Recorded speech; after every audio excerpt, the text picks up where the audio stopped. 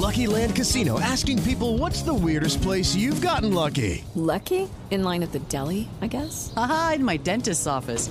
More than once, actually. Do I have to say? Yes, you do. In the car before my kids' PTA meeting. Really? Yes. Excuse me, what's the weirdest place you've gotten lucky? I never win and tell. Well, there you have it. You can get lucky anywhere, playing at LuckyLandSlots.com. Play for free right now. Are you feeling lucky? No purchase necessary. Void where prohibited by law. 18 plus. Terms and conditions apply. See website for details. Welcome back to the Durst Show. This is the weirdest presidential election in American history. It seems to be dominated by courts, court cases, judges, lawyers. Elections are supposed to be about which candidate you support, what's best for America, what the issues are. Where do you stand on abortion? Where do you stand on taxation? Where do you stand on immigration? Where do you stand on foreign policy? No. Everything in this campaign seems to be lawyers. You turn on television about the election, and it's Trump coming out of court, going into court. It's Hunter Biden going out of court, coming into court, going into a congressional hearing. It's just the law is dominating. And, this coming from a lawyer who spent his whole life as a lawyer in court and defending people, but it's just too much. In the Federalist Papers, Alexander Hamilton described the judiciary as the least dangerous branch. Why? Because the judiciary is the only branch that doesn't have the power of the sword, can't call out the army or anything like that, and it doesn't have the power of the purse, it can't allocate money. And so Hamilton said, it's the least dangerous branch. And I think the framers of our Constitution saw it as essentially a check and balance on the executive branch, which was so powerful, and the legislative branch, which was powerful as well. The judicial branch, they sit back, they wait. The case comes before them. They decide the case. Obviously, the fourth Chief Justice of the United States, John Marshall, expanded the powers of the Supreme Court in Marbury versus Madison and other cases where the Supreme Court held that, maybe we can strike down laws of Congress if they're not consistent with the Constitution. But even so, courts can't reach out and decide cases. They have to wait until somebody brings the case before them. The person has to have standing. There has to be a case in controversy. There has to be jurisdiction. But look at what's going on in the United States today. Every issue involving this election is in front of courts. The most important one, obviously, is the Colorado case that the Supreme Court granted review on.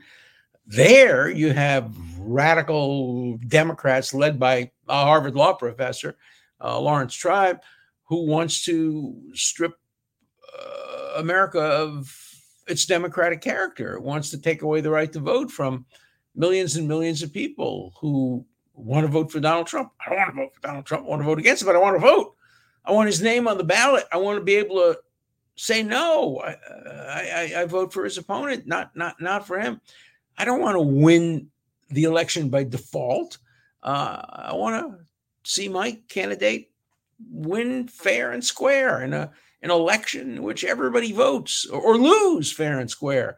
If Trump wins the election, so be it. That's what democracy is all about. I will be loyal as an American to whoever the president is, as I was last time around. I didn't vote for Trump last time around. I defended him, and I helped him with the Middle East policy. I helped him with various executive orders involving anti-Semitism on campuses. Didn't work very well, but in the end, it was better than nothing. But, as a loyal American patriot, I'm going to support whoever the president is, even though I voted against him. But I want to make sure that the election is fair. And the last thing I want is for Trump to lose and have a real excuse, a genuine excuse, unlike the one he had in the 2020 election, in which he might say, look, I didn't lose this election fair and square. Look, they kept me off the ballot in such and such state. Look, I don't think they're going to keep him off the ballot. I think the Supreme Court has enough common sense to understand what that would do to our country.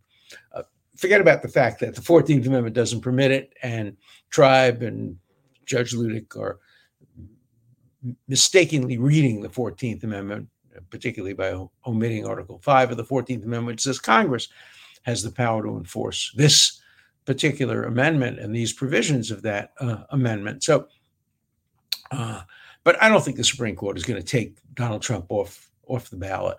I don't know.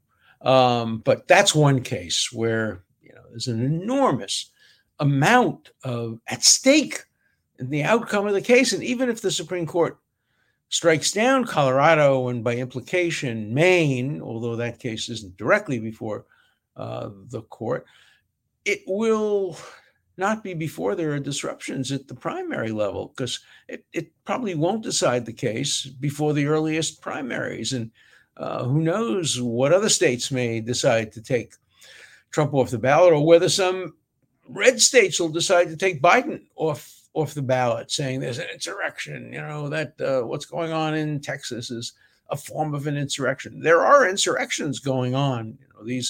These attempts by radical anti-Israel and anti-American groups to close down access of Americans to their means of transportation, trains and highways, is as much of an insurrection as what happened on Capitol Hill. But I don't think either of them fit the definition of insurrection. They're both protests that have moved, at least as to some of the people, from First Amendment protected to criminal conduct. But that's still not quite an insurrection. But all right, so that's one branch of cases, the cases involving whether the president shall candidate who's running against the president, the incumbent, whether or not he can be taken off the ballot. I think the answer to that is going to be no.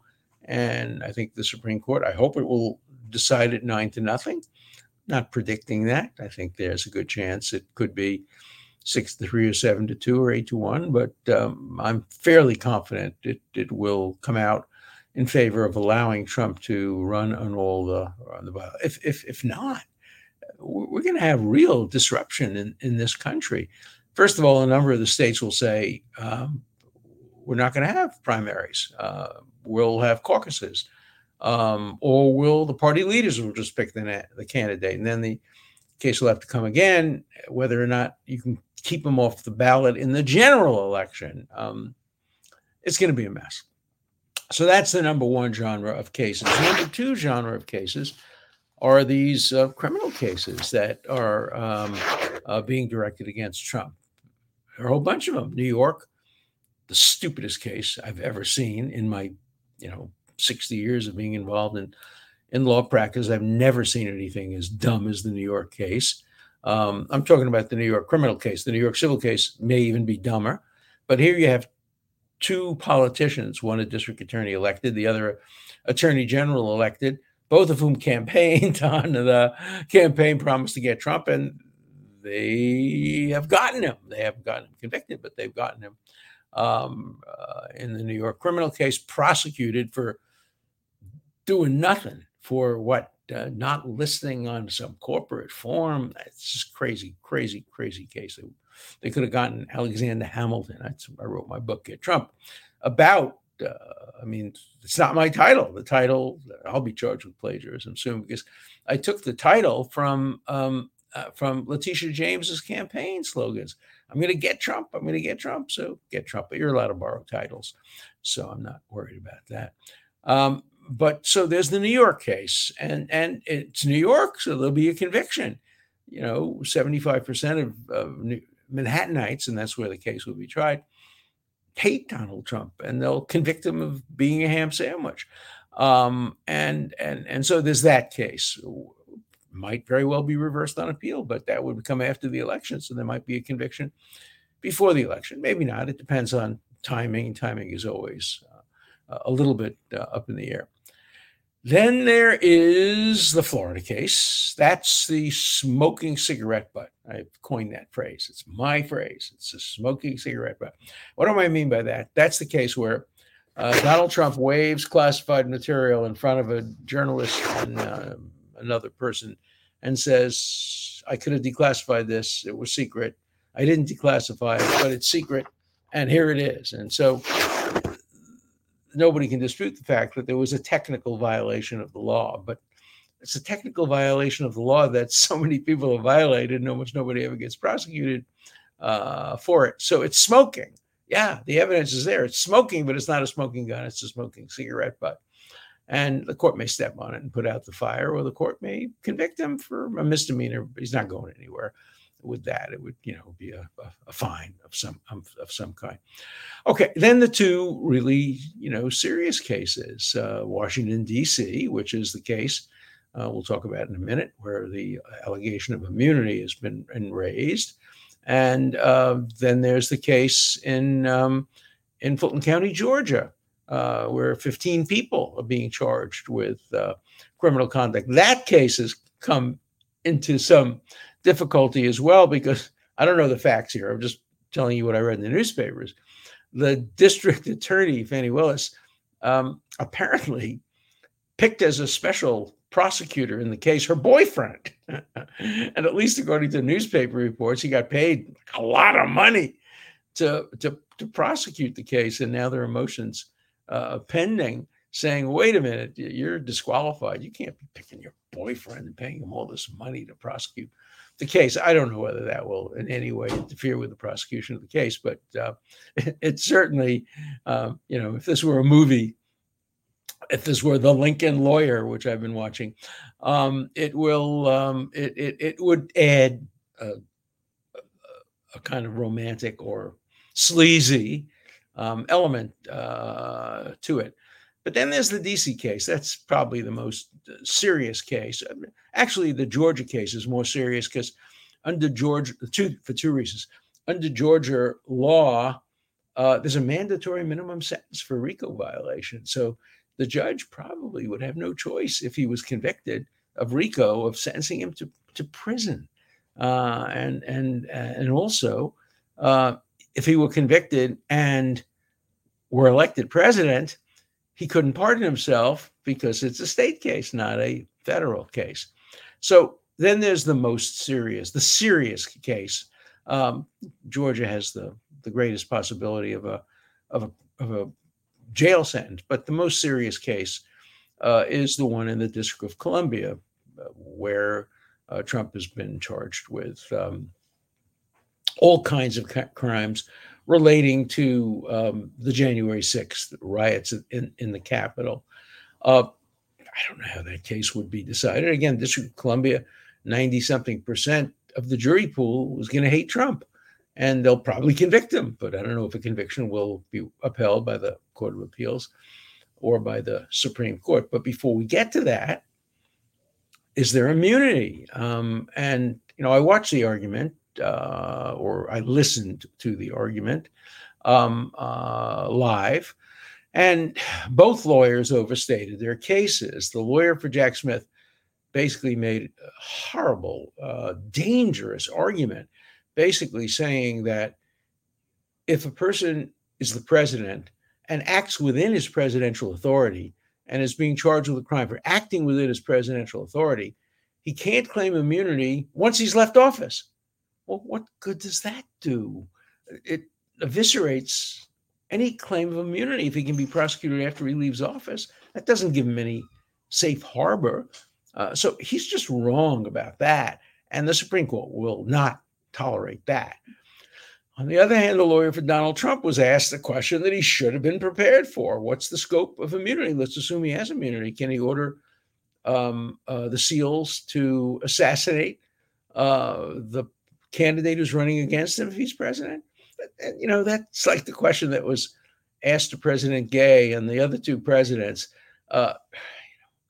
Lawyers have to understand common sense. When you're asked if you're the president of a university, whether it be MIT or Penn or Harvard, is it against the rules of your university for students to call for the genocide of all the Jews? Of course, the answer to that question is yes, it's against the rules of the university. Then explain.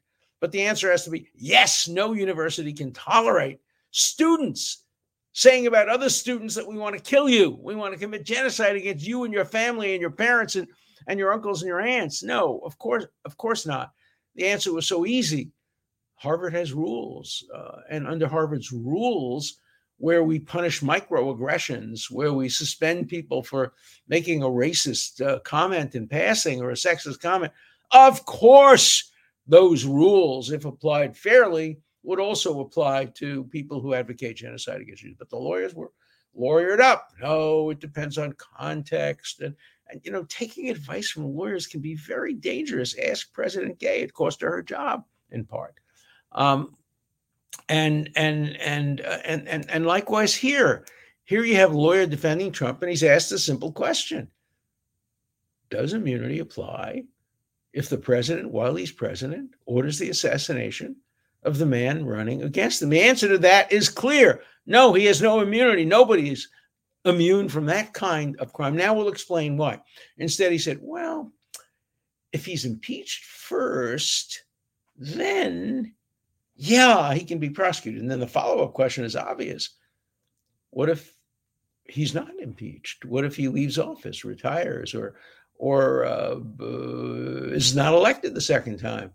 Can he really, if he's not been impeached, get away with murdering, first-degree murder with potential death penalty, a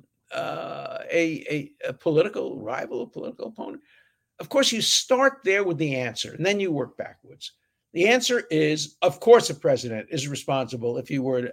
You start by saying this is an absurd hypothetical. No president in history would ever do this or has ever done this. But if you're asking me a hypothetical answer, I'll give you a hypothetical question.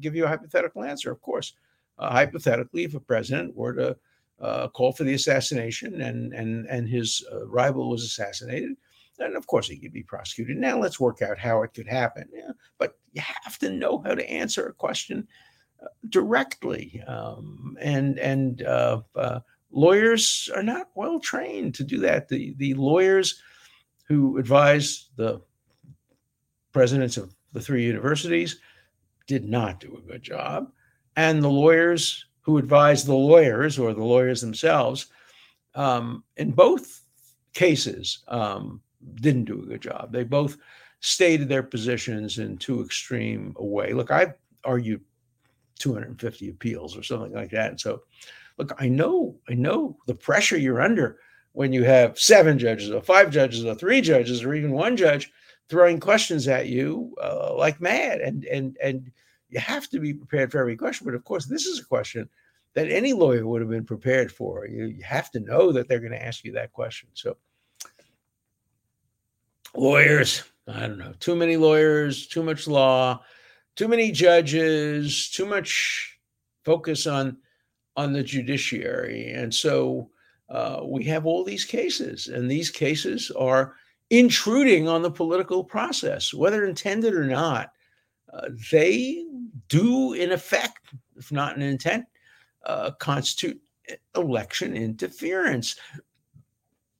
Even if Trump were to be acquitted, remember that this is not, these cases, the ones I'm talking about, are not civil cases, they're criminal cases. So the defendant has to sit in the courtroom. He has to be there every day. That means he can't be out on the campaign trail. And that obviously gives an advantage to his opponent. Now, obviously, Trump will figure out a way of using that to his advantage. He'll hold a press conference on the way into the courtroom. He'll hold a press conference during lunch hour, and he'll hold a press conference on the way out of the courtroom.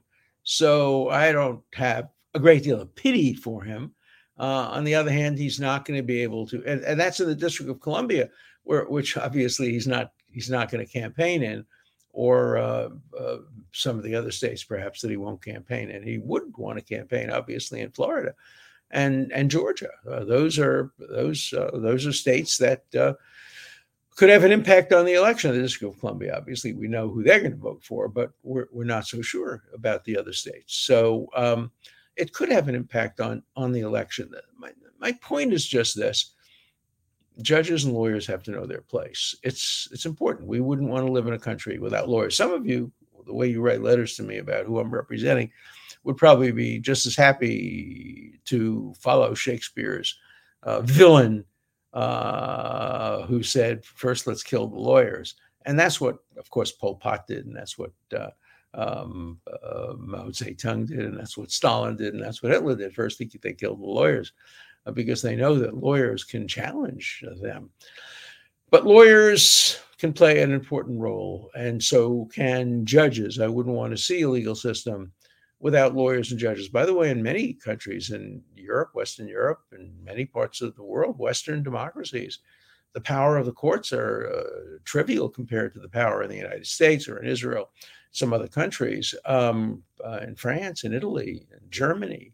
Germany has some, courts have some more power, but not nearly as much as in the United States and in Israel. In Israel, it became a very divisive issue prior to October 7th, and probably will remain a divisive issue once the war is over, if it ever ends, which I hope it does.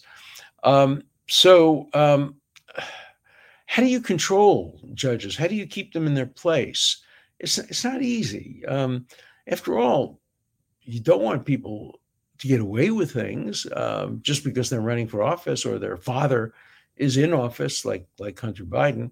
I'm not going to say what some people say because I think it's an abominable statement that is so misleading. I would ban it from the English language. I don't believe in censorship, but if I could censor 6 words from our vocabulary, it would be no one is above the law. No one is maybe one word. No one is above the law. The law. Okay, 5 words, 5 or 6 words. No one is above the law. It's the most absurd statement ever. Senators and congressmen can't be prosecuted for a variety of things. Until recently, they couldn't be prosecuted under statute and rules for insider trading. Are they above the law? No, it's the law that exempts them. Judges can't be prosecuted for doing certain things that the rest of us can be prosecuted for. That doesn't put them above the law. That says that the law exempts them from being treated like everybody else. Same thing is true of a president. There are certain things that a president should not be prosecuted for. You disagree with what President Biden is doing at the border, that's fine. You can't prosecute him for that. Even if you could come up with some cockamamie idea of something that he deprived somebody of civil rights or civil liberties. No, you don't like what he's doing, vote against him. That's what elections are for. And so let's not say no one's above the law. Let's eliminate that from our vocabulary, and let's recognize that there are certain actions and certain actors that can do things that if others did it, they could be prosecuted, but if they do it, they can't be prosecuted. That doesn't place them above the law. That just says the law gives them certain exemptions. I'll give you another obvious example. You go to your priest and you tell your priest that you committed a terrible crime. And then the priest is called before a grand jury. Now, everybody has to answer questions in front of the grand jury. But if the priest is asked, did your penitent tell you he committed a crime? He says, I can't tell you. Sorry, I'm not telling you. Does that put him above the law? No, the law permits the priest to withhold that information just the way it permits a lawyer and a doctor to withhold some information. So let's not confuse what the law permits as exceptions to what nobody's above the law. Okay, so I will try never again on this show to ever say nobody's above the law or nobody's below the law. The law is the law, and it sometimes does exempt people, oftentimes it doesn't exempt people. So that's where we are. What to do? What to do is let's try to slow down this trend, this weaponization of the criminal justice system that we're seeing, which turns everything into a legal battle. It's not so new. Alex de Tocqueville, 100, 200 years ago, wrote about that and said in America, everything ultimately goes to the court. And this was, 200 years ago, and imagine how much more it's gotten. We are a litigious people. But let's try to keep the law out of politics and out of presidential elections. Let's at least make an effort to do that. That would be, I think, good for democracy. Okay, let's look at some questions. I know yesterday I talked about Epstein, so there are a lot of questions. I wonder how many men have been falsely accused of a supposedly sexual crime years after the event with no opportunity to reasonably defend yourself. Just the allegation is more than enough to destroy someone. Frustrating for you and many others, I am sure. Frustrating, yeah, but I'm fighting back, and I'm going to continue to fight back. I was falsely accused. We now know how I was falsely accused. We now have the smoking gun, and it really is a smoking gun, of the journalist Sharon Churcher who put her up to it. The media has not paid a lot of attention to that, and it should, because it's so obvious that I was set up and I was framed. A person on Facebook posted an article he wrote in the 1990s advocating against statutory rape laws as presently existing as proof you're a pedophile. That's so ridiculous. In fact, you pointed out those laws with several penalties are arbitrary and infrequently enforced and should be revised. You suggested perhaps lowering the age of consent, some other laws to protect children. This proves nothing, but you're a civil libertarian interested in due process. Also, I'm a feminist. I got the idea from feminists. They were saying that the age of 18 is much too high for statutory rape because so many people around the country engage in consensual sexual conduct with people their own age at the age of 17 or 16. So virtually every other country has lower age. In fact, some states do. New York, it's, I think, 17.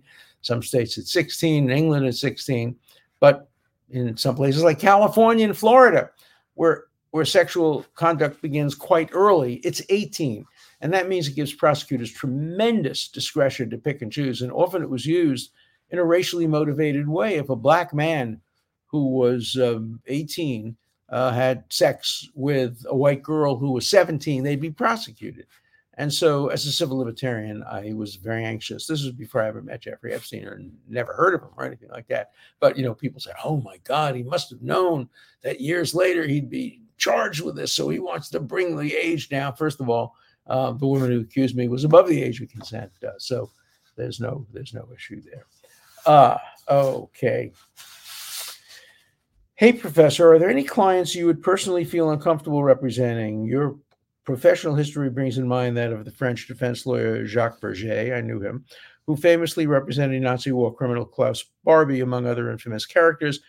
Does your constant gravitation towards the seedy clientele, stem truly from your belief in the Sixth Amendment, or more from the fact that you enjoy the attention and notoriety that comes with it?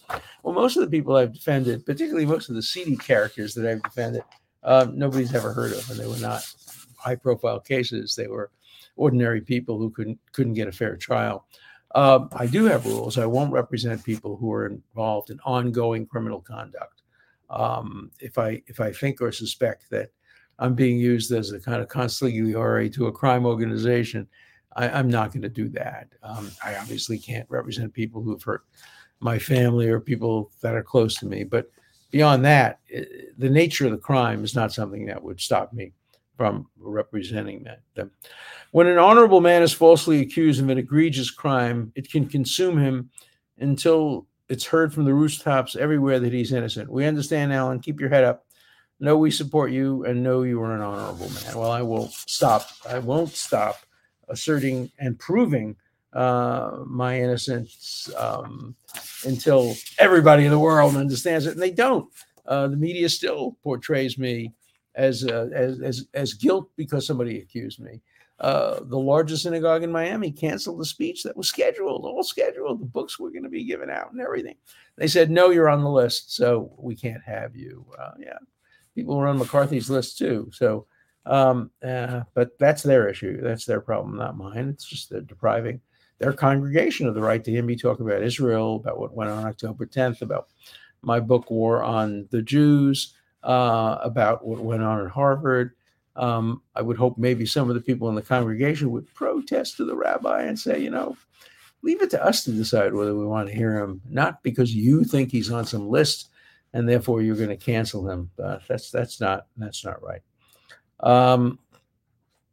Professor, would you comment on the appeals court in D.C. asking Trump's lawyer whether a president is immune to prosecution for ordering the assassination of his rivals? Well, I have commented on that, and I think it was a good question. Congratulations, Professor Dershowitz. False allegations of this type not only harm the falsely accused, but also undermine the stories of actual victims of such horrendous crimes. I hope you are going after the British journalists and the lawyers who seemingly set you up, hopefully with the help of your false accuser. I'm satisfied that I've done what I can do, and I hope the public follows the evidence. That's the important thing. Follow the evidence. Don't believe guilt by accusation. Don't believe McCarthyism. I have a list. Here, I'm on the list as somebody who is innocent, and yet I'm on the list. So I must be guilty. That's what the synagogue obviously believed or wanted to believe, and what some people and some media want to believe. Look, I can't make people change their minds. All I can do is present the facts, and that's what I'm going to do until my dying day. And whether I bore you or not, I don't know, but I'm going to continue to, every time there's new evidence, every time there's new disclosures, I will disclose them and I will publicize them, and I will call for even more disclosures because I have nothing to hide. See you next week.